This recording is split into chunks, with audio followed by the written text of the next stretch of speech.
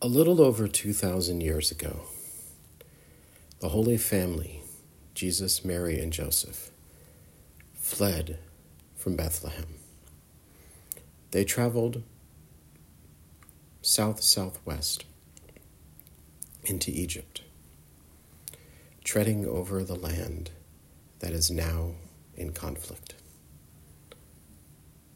And some years later, we don't really know how many years later, they returned, returning to Nazareth, where Jesus grew up. The land where rockets and missiles, and now tanks and armored personnel carriers and infantry are contending, was land tread upon by our Lord. As a child, he would have been carried as an infant, running most likely as a younger child returning. He would have seen the people who live there, some of whose descendants probably still live in Israel and Palestine. He would have felt the earth under his feet on his return. He would have felt the dry air, the wind, eaten the local food. It is hard for us not to keep in mind this current conflict in the Middle East, where far too many non-combatants are at risk and far too many already been killed or injured. The number of dead is in the thousands. The number of wounded is probably close to 10,000, and sadly both numbers will probably rise until this current round of conflict ends and a wary peace begins until the next cycle of violence. How do we reconcile war with the readings that we reflect on today? If we look at the gospel and think of the neighbor asking for bread as a parallel to the calling out for the Holy Spirit. If we think about that, we have a friend or a neighbor calling upon another friend or neighbor for help, for sustenance, to take care of someone unexpected. And that is a parable for the Holy Spirit. People asking for God to fill their lives. It is not just those who are in conflict that feel the need for the Holy Spirit, even if they do not know those words, even if they are not Christian and do not know what they're asking for. But they want peace. They want God to know that they want to live. They want to live in peace. They want to survive this round of violence, whether they are combatants or non-combatants.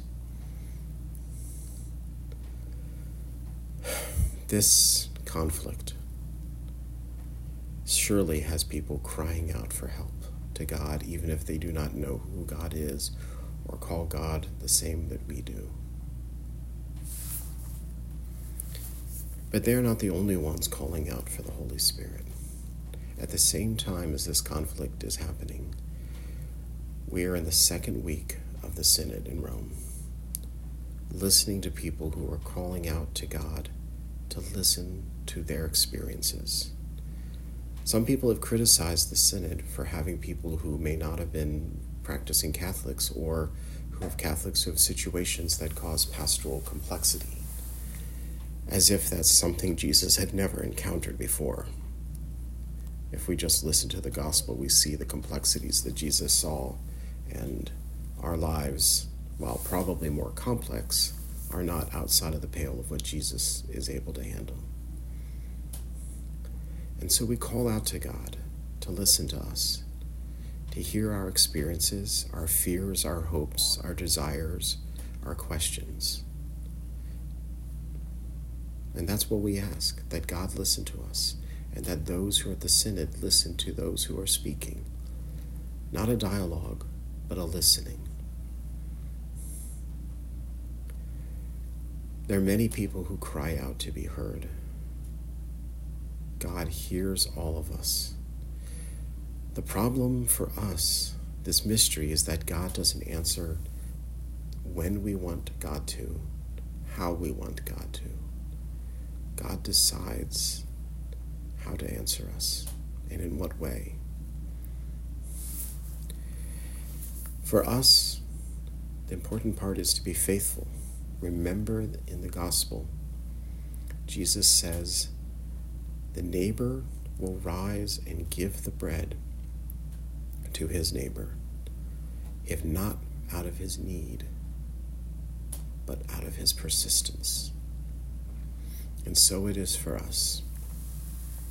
Continue to pray, to cry out to God with our needs. Continue to share with God our hopes, our fears, our desires, and our questions, and to not despair. It is difficult to look at this world so full of violence and not despair. But as people who live in the light of the resurrection, we know that in the end, since God is with us, we will be with God in faith, and that all will be well.